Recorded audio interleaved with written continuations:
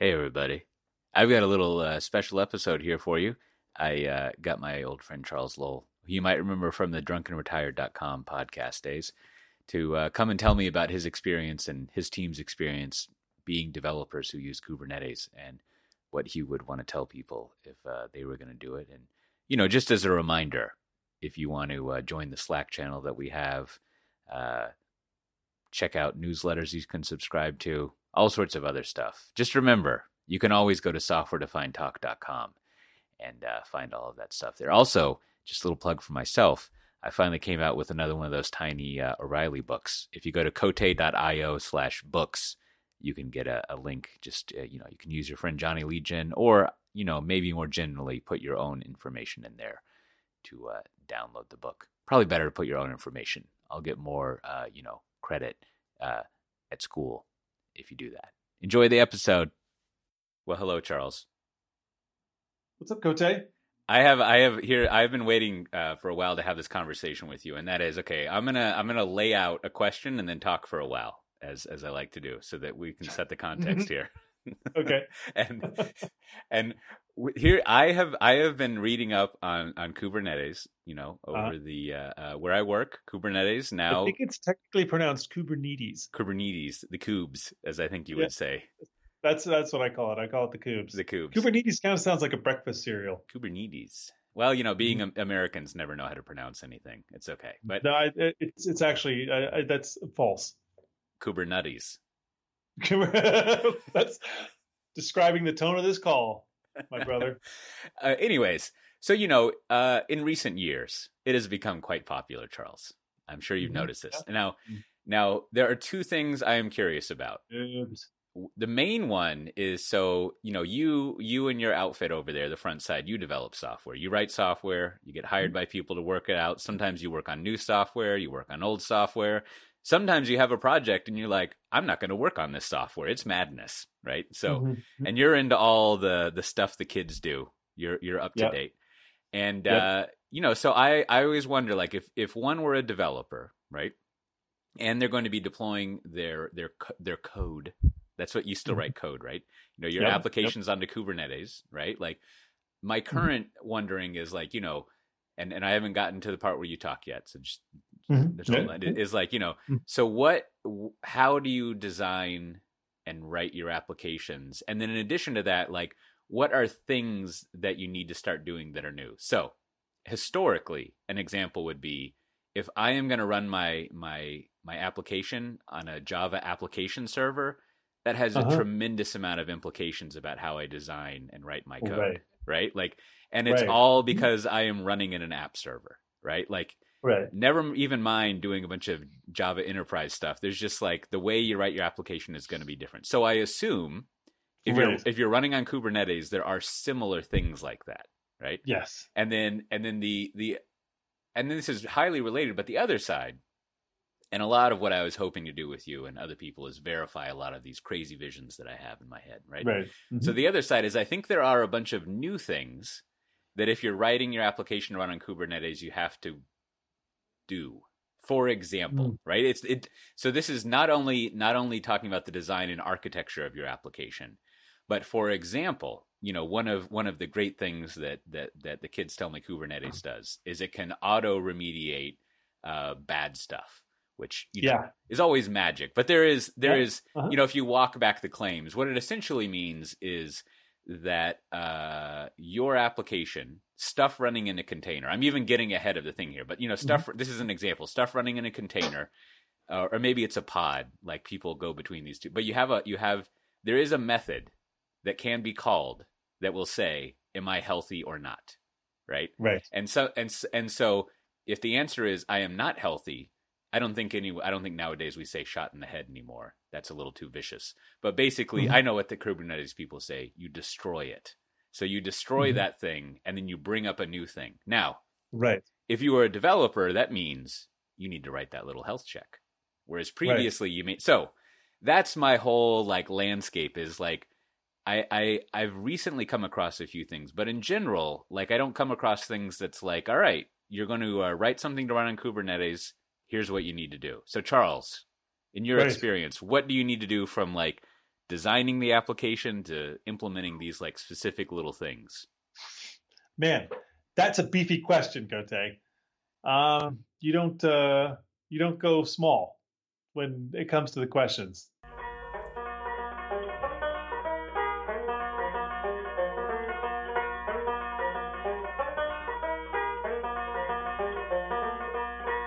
Well, howdy, folks.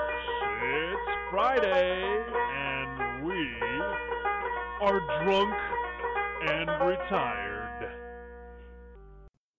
That was a lot. Okay, well, you know, probably you can hear in the background my computer has spun up its fan because it's handling the beefiness of this conversation. Beef computational capacity is nearing maximal input.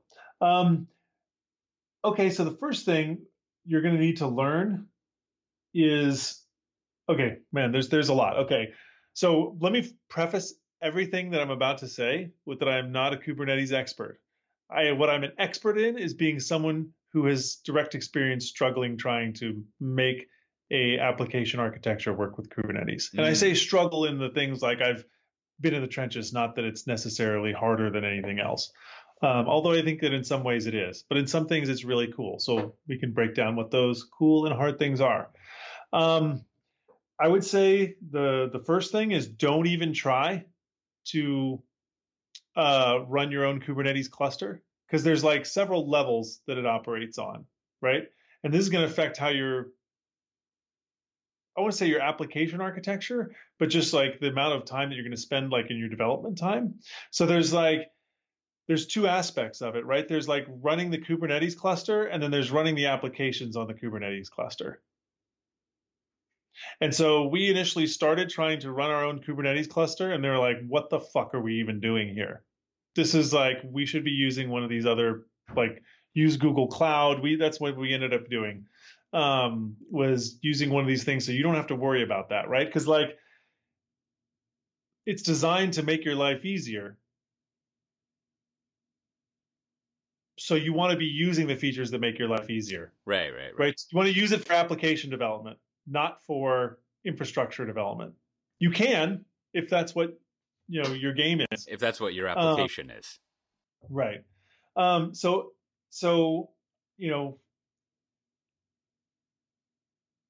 but the other thing that you have to, what it really is good at, and I think where you want to optimize it for is, if you are using microservices, it's going to help you a lot, because you're really what Kubernetes, if I recall, like I said, my knowledge is a little bit dated because it's been about a year since we've used it.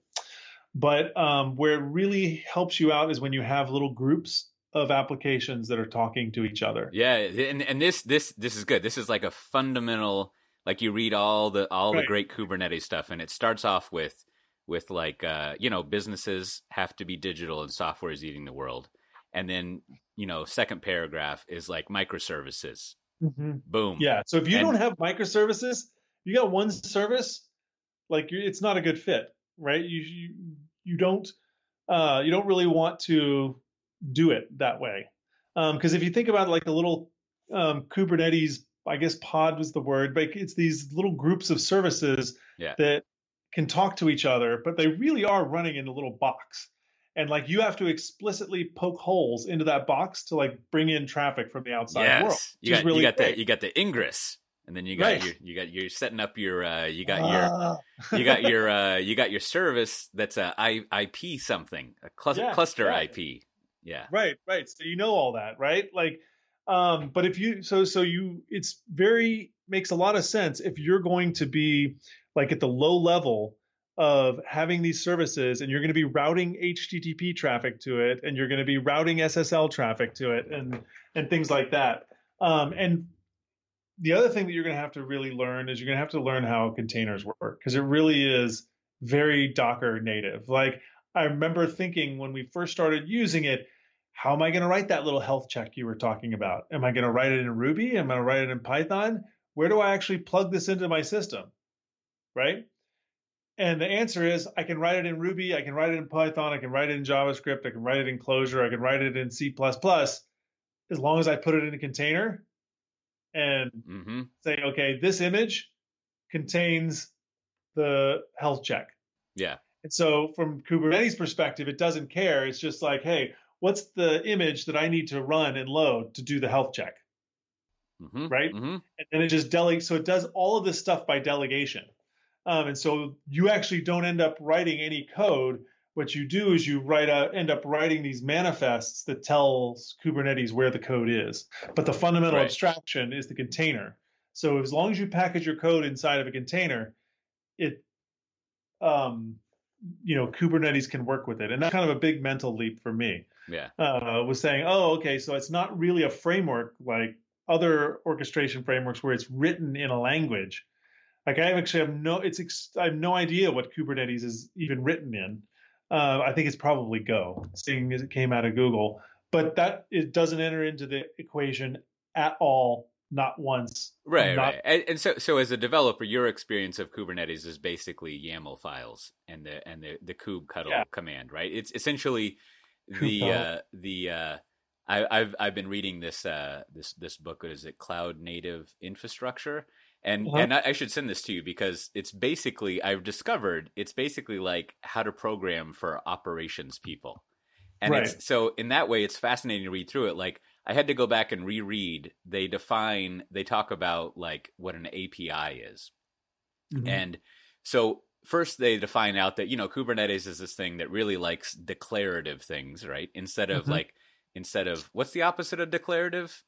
Imperative. Instead of, or as we used to say, procedural, right? Like instead of it being a procedural thing where you're like, put this container on these two boxes, on these two VMs. Right. Like instead, in a declarative thing, you open up some YAML file and you're like, I would like to make a pod, and that pod should contain these two containers. And that pod will rest in this namespace, and it'll be in this cluster. And I would like there to always be 3 of them running, right, in a replica set. And I would like them to be able to talk to each other over an IP address. And then there's going to be, here's a way they can talk externally to things. So, so what I realized, and they kind of, in this book, they go over like the things you would call, like, I forget what it's called, like do the configuration. And this is a very long Shaggy Dog story here, but I had to read this twice because they kept talking about API stuff. And then I realized what they meant by API was like a hashtag that you pass into a method. Right. And so they in this book, like, and I kind of got it after a while, like, but they really, what they meant by API is like a spec, right? Like here's a data structure that describes like what you want your Kubernetes cluster to look like. And that is an API. Right. And it was like, I was thinking like, I guess like in a declarative world, that is sort of what the API is. Like it's like passing a document on to almost kind of like in old school REST, where like you never really tell it to do anything. You just give it the new state that you want. Right. And I don't know. My whole point of that is I see what you're saying in that you're never really sure what is doing anything, which is like one of the things I find maddening about Kubernetes on the one, or Kubernetes. One of the things that I think is Kubernetes is that like, by the way, thanks for being on this podcast where I can ask you questions. And then I just talk. That was a joke about myself. But just one of the things I find maddening about it is they're always talking about the beauty of it and how simple it is.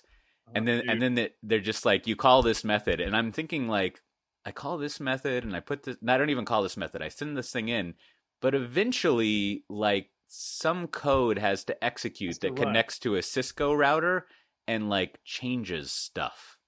And that code is not elegant, right? Like, no, it isn't, but it's like normal frameworks, right? Like where some people define a framework as, in a normal program, or the difference between a library and a framework is your application code calls the library code. Whereas in a framework, the framework calls your application code. So it almost treats your code as the library, and you're uploading this library to the framework, and the framework is like, oh, when I'm supposed to do this, I delegate here. When I'm supposed to do this, I delegate there. And so the mental leap that I made that took me a while was to say, oh, the way that Kubernetes does that, it is like a normal programming framework, except you extend it by providing your own containers, right? So like it'll delegate to your containers to do stuff. So if you need to extend what's happening, but it controls very strictly the life cycle of when that stuff happens. Right. Exactly. So it's it's not going to call your code. You have no control over when the code gets called, except it detects some situation. And I think this is a great example of like doing a health check. And so it'll delegate out to your container, and you can give it the health check, and then it gets the result, and then it does everything else. Right. But you've only provided the data point. But thinking of your programming with containers, essentially. And I mean, because normally we have our application code, right? We're used to that running in containers, right? Mm-hmm. Ultimately, we want our little app to be running in a container that's configured to talk to Postgres, which is a container. But like it's the actual orchestration of your infrastructure is also code that's living in containers. Does that make sense? Yeah. And so,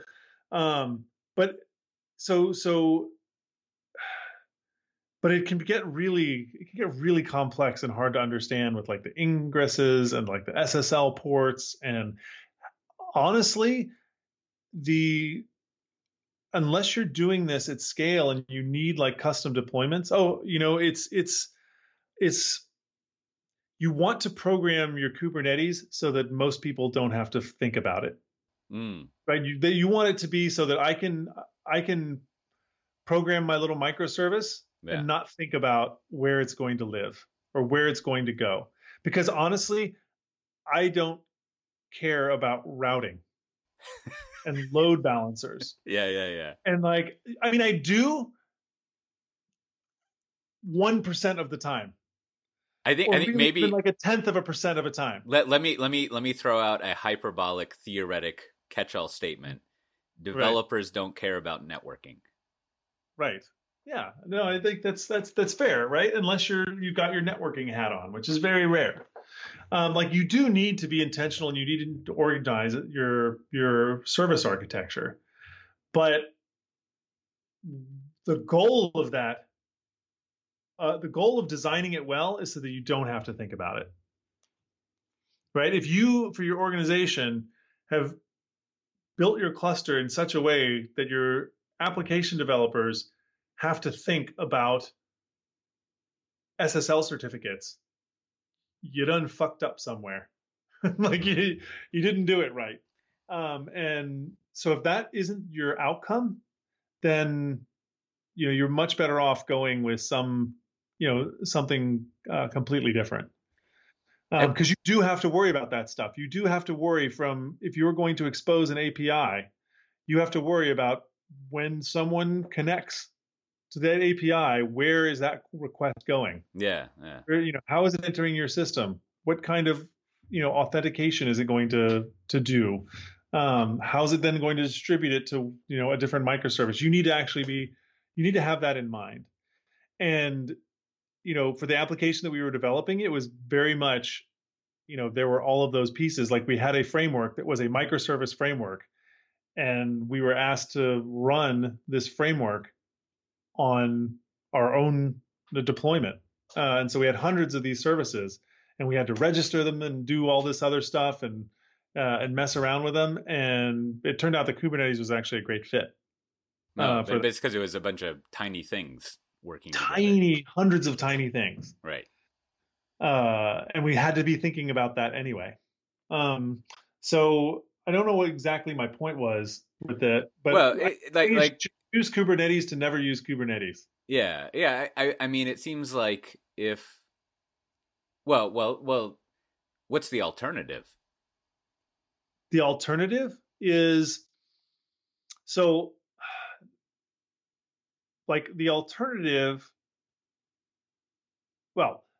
let me say, like I said, you should use it to not use it, right? So like the goal is okay, I want to add some functionality, and so I'm going to get like a cross-functional team that's got a designer and a front-end person and a back-end person. These three people are going to add a piece of functionality, and they're going to be independent of the rest of this organization, but they're going to be able to make some change that might be on the organization's website or to their application suite. The alternative, like, do they need to know about the topology of your, how much do they need to know about the topology of your deployment, the structure of a pod? Mm-hmm. How much do they need to know about the failover characteristics and how many processes are going to be running in parallel? And when one of them crashes, do you know, everything gets restarted or the last one gets restarted? Like, how do you, how much visibility do they need into that? Yeah. No, that's an interesting like point of like all these operational concerns that you can mess with, take advantage of, that Kubernetes will take care of you.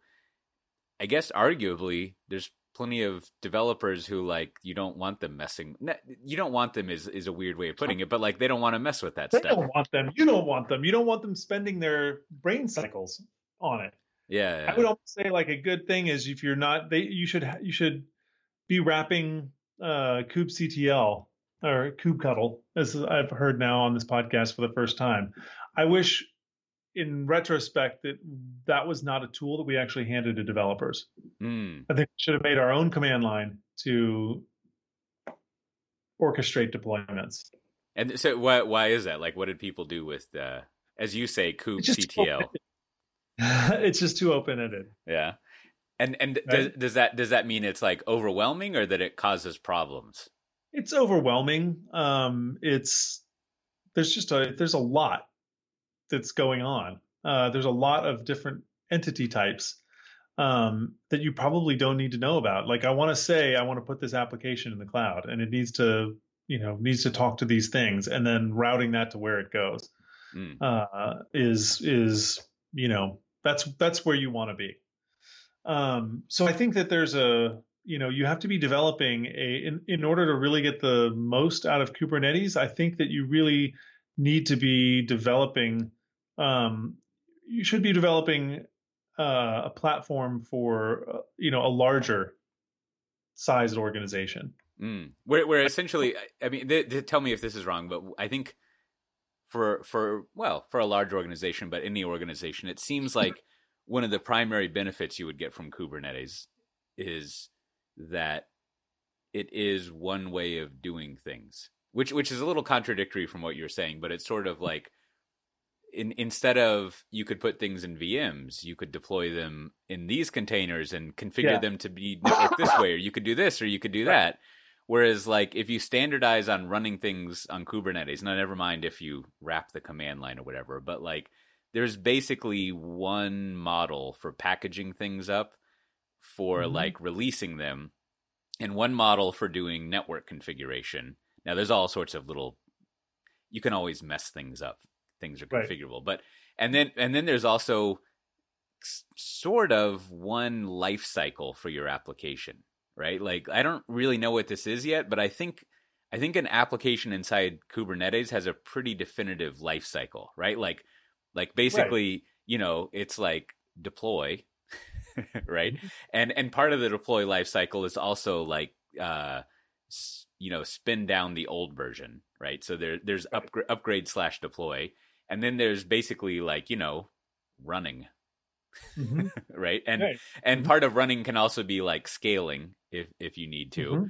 And then another part of the life cycle is like, things are screwed up, fix it, right? And then that's sort of it, right? I mean, it's kind of a simple life cycle, but there's these kind of like hooks that you have to get into. And those hooks are completely extensible, right? So it's a framework. And so there's like, you have that as an organization, you can establish that one life cycle that applications go through, right? And you can really, like, instead of having like 50 different ways of packaging up and deploying and running applications, you could have just like one. You could be like, everything we write runs on this, you package it this way, you like describe how you want everything done this way, and that's it. There's not like all these different tools to do it. And so like that seems like an advantage.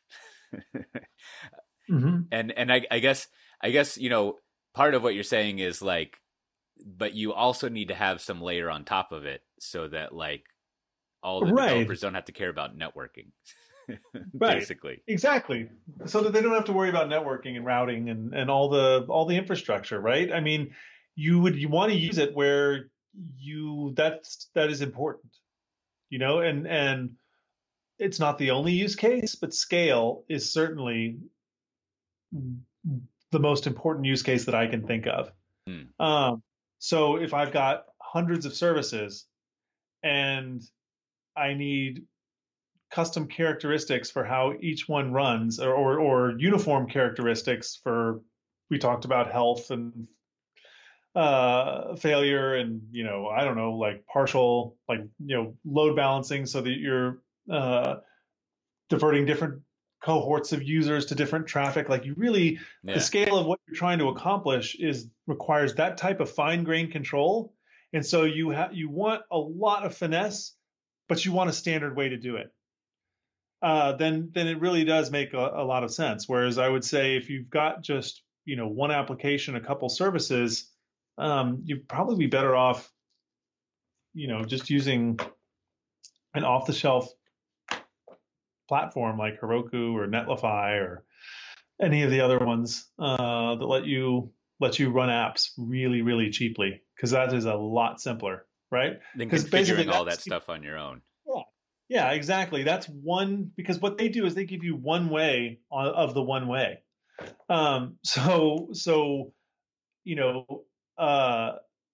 You get very limited configurability with a system like Netlify, and that's a feature, right? So what you should do is write your own Netlify, and Kubernetes is a great tool for doing that, right? So if you have a unique use case, then for your developers at your company, then if I were a developer at your company, I would be pissed at you if you made me have to deal with a fractal of configuration options that were not relevant to our unique system. And I can say, what's a fractal of configuration options? What I mean is this. So again, don't make me deal with networking. Let's. But I would say what you're telling me is that because of the way our business is and the constraints of our scale or the requirements of our scale, using something like Netlify is not good. Whether it's because we've got a whole bunch of services and we can't keep track of those apps, that's fine. So give me something that gives me an equivalent experience, right? It implements our unique use case, but it gives me a similar experience. So that my development workflow is I'm writing code, I'm pushing it. I'm writing code, I'm pushing it. And I can think, I guess the thing is I want my thinking to be constrained to the context of the application on which I'm working. I don't, instead of how it's deployed and how it runs and all of that. Right. Exactly. Does this mean that you hate DevOps, Charles? You don't like DevOps? Is that what I'm hearing? You want to be dev? I love DevOps. I love DevOps. This is a related thing we should talk about sometime. Is like I'm curious about what the state of DevOps is nowadays, in the sense of like obviously there were some changes to the world, but like right. And this is a bad way of analyzing it, but like I go to a lot of DevOps days. And I don't think I've really ever talked to a developer there. Like, there's a bunch of ops people talking about ops stuff. But I mean, I love DevOps. I love GitHub Actions. I love Jenkins and Travis and Circle and all these things. And I am willing to put in a huge number of mental cycles on operations so that I don't have to deal with operations. Ah, yes, that's right. You see what I'm saying? Yeah. Like, we spent a lot of time writing GitHub Actions. Okay, that's about as operational as you get, right? It has nothing to do with the application. It's just, hey, when we check in source code, we want to run these checks on this. We want to do this linting. If it's an NPM package, we want to package it up and we want to push it up to NPMs so that it can be published. Automate all those damn things and spend a lot of mental cycles on it so that you have to spend 0 mental cycles thinking on it. Right. So that's automated. Right. So like now when I'm writing a library in JavaScript, we just write the library and it goes and it sends it up to the cloud and distributes itself and builds itself and does all that fun stuff and tests itself. Mm-hmm. And we never have to do it again. So I love DevOps. I just don't love it. Well, how about? I don't like it encroaching. I don't like. It's not done well if it's encroaching on my development. Yeah, and that's why I bring it up is like I think there is one theory of DevOps which is like you should be concerned with how your application is configured and run and managed in production, right? And because you will be in charge of that. This is the old developers carry pagers thing, right? Right. And so therefore, if you are going to be troubleshooting it in production, you should, know about networking. Right. You should. And Kubernetes has some actually amazeballs stuff to that end, which some of the shit that you can do, I actually do want to give mention on this podcast because it blew me away, and you should definitely understand it. Anyone who's listening should understand that you do some pretty amazing stuff. Like what? What are some of these amazing things? So you can debug production on your laptop, and we actually use this really to good extent. We were having one of our services was failing for some reason, and we couldn't figure out what was going on in the logs, and so we were actually able to route using blog post we found about doing this on a Kubernetes cluster. We were actually able to route a little production traffic to one of our laptops. Oh, right. You could basically add it to the cluster. Yeah. So, and it would transparently. So it was a little Rails app, and we were actually able to fire up a Rails app running in development mode and actually route a certain amount of the traffic to it, and it works really well. Because for 2 reasons. One, because of the way that Kubernetes and this whole system we were working on, encouraged us to make services that were stateless. We were able to use the database and the persistent services that were all part of the cluster. Like the laptop was actually part of the cluster in its truest way. Right. It was just the Rails app, and we were able to really quickly diagnose what exactly was going on. And then, we actually, until we could get the fix through, we actually we fixed it on the laptop, and the traffic was going to the laptop. Then we pushed the fix out. It was to everybody. Kubernetes restarted all the services, and then we pulled the laptop out. And that was cool.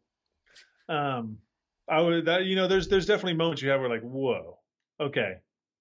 Like, that expanded the horizon of what I think is possible and what I would come to expect from a system. But that said, and this is not like it's not a knock on Kubernetes at all. It's kind of like when you're thinking about authentication, right? Like every system needs to have an authentication system. Maybe you can delegate to some service. Maybe you're going to roll your own. Maybe you're going to do whatever. You put on your thinking cap about that.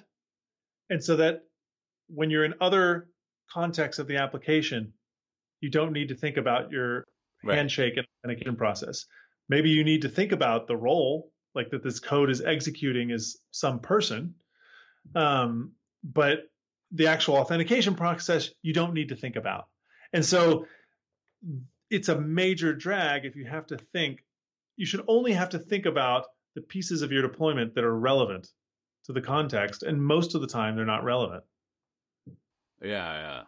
So then, going back to the original premise, if you're a developer and you're going to be like running your stuff on Kubernetes, just bare Kubernetes or whatever, you're going to have to think about what is, I don't even know the words people use for this anymore, but what is the topology of the application, right? Yes. So what are all the little components, which of them needs to talk to each other, and how do we manage outside traffic coming in, and then who can the outside traffic talk to and who can it not talk to, and then also you also have to form opinions of, in production, what are like the performance characteristics that I want. Like, I always want 10 of these running because reasons. Exactly. Right? Or like, right. I only want 2 of these running because reasons, or like, right. or whatever, right? Like right. whatever you have to really put some thinking into, what does this look, how, I mean, you have to do that production architecture that like an operations right. person your runtime architecture. Mm-hmm. Yeah. You absolutely have to think about that. And on the one hand, I think that's a good thing. Yeah, on the one hand, this is like annoying work that you kind of didn't have to do so much. But then on the other hand, going back to the standardization thing, like at least there is one way of doing all of that, right? Like it's not like, it's like in theory. I don't know. Tell me. It's a good thing. Tell me if you think this would be wrong. But like, I mean, so since you do a lot of your consulting shop, and you'd have many different clients. Let's say most of your clients ran on Kubernetes, right? I would assume that this knowledge that you had of setting up the system architecture would be portable across all of those clients, right? Yes. And yes. That part is absolutely valuable. This would be different than if like, oh, well, these people run on Linux and these people run on Windows and those people over there run on EC2. And like, you would have to like know, you would either have to get someone else or you would have to do all that system architecting and setting up different each time, right? Versus at least this you might have now. You know what it is? It really is. It's like a cloud operating system, a declarative cloud operating system, right? It kind of defines its own new primitives. I think that's a good way to the good way to think about it. Resources. I'm not trying to be shitty and coin a new term, but just kind of throwaway analogy. And I think that actually is good. Yeah, well, that's what people say every now and then. It's like its essence, right? It's a bunch of primitives, right? Like, and it is like, I think what they call those in Kubernetes land is a resource, like a server, a load balancer, whatever this chunk of stuff you have is. And so in that way, it is like, here is the way you define something that runs on infrastructure, and here's how you configure it, and here's how you do the relationships. Right. It's almost like, this is a terrible analogy, but it's almost like a UML kind of thing, where it's like, this is one way to represent the layout of any type of program that you might have. Any type, exactly. It's the same to carry further with the operating system. We expect it to have a file system. We expect it to be able to handle input. We expect it to be able to manage memory. We expect it to be able to keep different programs from being able to thrash each other's memory and provide segmentation that way. That's exactly right. So if you are writing an application that's got a bunch of moving parts, it's a shared set of primitives. Right. And so, okay. So then one thing you keep saying is that like, you don't want to deal with networking, which is like the jokey way of saying like, I would like to work on my application code and like not do this other stuff, right? Like the system stuff. And so like what would you do to alleviate that? Like if you were going to wrap the kubectl command line, like what would that be? Like what do you want this layer to be up here? So like one thing So, trying to think of a concrete example. Okay, so there were kind of macro processes that we would do, like we'd need to upgrade this version of this runtime, right, and then gradually like roll it out. There are operations that are unique to your deployment, and those are the workflow that you use, whatever it is, it usually boils down to like 10 commands. Like these are the things that we do. Uh-huh. Right? And that's all anyone cares about. And these 10 things are in when you're changing the application, or is it what the application actually we're does? Upgrading, or we're deploying a new service, right, or we're doing like whatever. These are the things that you do with your infrastructure. Yeah. And they're unique for each organization. Now they all decompose to the same set of primitives. But what I'm saying is you need to start with those primitives and see like what are the 10 things that you do that need to be composed into. Otherwise, it's like, oh, when we upgrade this framework and we roll out a new service, here's a link to a wiki page of the 6 commands that you need to run. And, you're copying and pasting those things around in Slack if you don't even have a wiki page for it. And it almost invariably becomes valuable once you codify your processes, right? You like to find a well, these sort of used to be called run books. That's kind of inaccurate, but you define, like you said, there's a wiki page somewhere, right? And it's like, all right, we are going to let's make up an example. Let's say that I run a national chain of sandwich stores. And like one of the things we have to do in our sandwich store is like make sure the mayonnaise doesn't dip below a certain temperature, because if it does, all sorts of bad things happen. And so like we've consulted with the front side, and we realized that like we need to automate this monitoring of the mayonnaise temperature. And then there's also like 30 other things that we have to take. We can automate, from cash registers to other things. And so basically like, one day we get some new equipment for the not only can we monitor the temperature of the mayonnaise, but we can monitor the humidity and the 2 inches above the mayonnaise. And for some reason, this is important. Or this mayonnaise is way too humid. Or even better, like one of the things we have a system that is running. It's this bunch of small services. This for whatever reason it's running on Kubernetes, and we're monitoring the mayonnaise. Now we had to deploy that, but then we're gonna make some. How do you say it? Aioli. We're gonna make some aioli, and then we have a new thing that we're gonna monitor. Not only the temperature, so we got our standard temperature thing, no problem, and we've been really good. We didn't hard code the temperature we want it to, so we basically have a generic thing of monitoring the temperature of something that a probe is in. So we got that. So we put that in the aioli. But what we realize is that if you let the aioli sit there, the garlic and the oil and the stuff will separate, and then that's no good.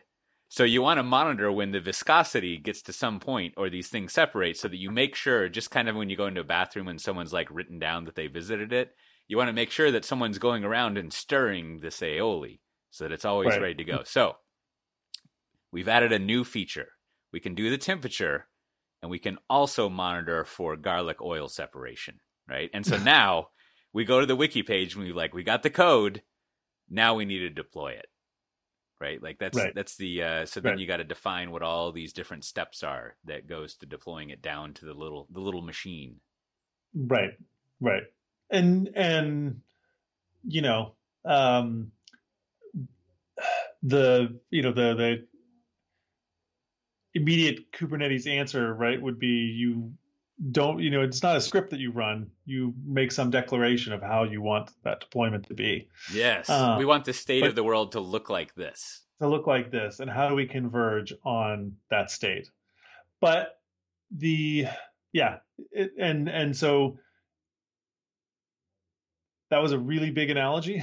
I don't know if I followed it exactly. Oh, I just came up with some absurd thing of like we add new functionality to an already deployed thing, right? Like whatever it is. So an example would be it's like by default I don't have to think about so I deploy this temperature monitor or the humidity. I deploy the oil mayonnaise separation. We could make it even simpler and say like and I don't have to think like there are 10 instances of this running. Right? I don't have to tell these that. Yeah, we can make a simpler one and say like we have a customer record and we want to add a nickname field to it. That's it. Right. Yeah, I guess right, exactly. And so like you want to write macros for your Kubernetes documents, so you're not have to specify things completely. And you have really, I mean, a lot of it's just providing really, really sane defaults.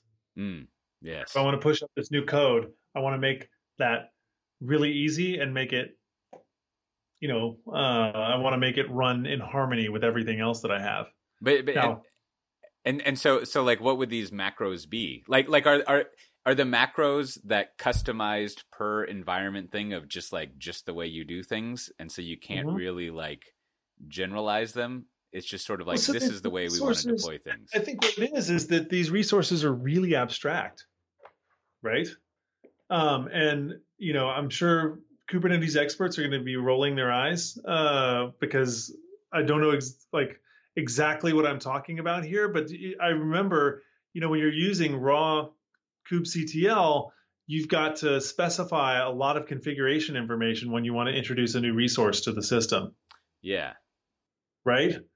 And that's great. But how do if 99% of that stuff is the same for the whole system, how do I produce sensible defaults? Right. So a load balancer might be a good example, right? Like you could have a lot of definition in a load balancer, right? Or from a developer standpoint, you could just be like, I don't know, load balance.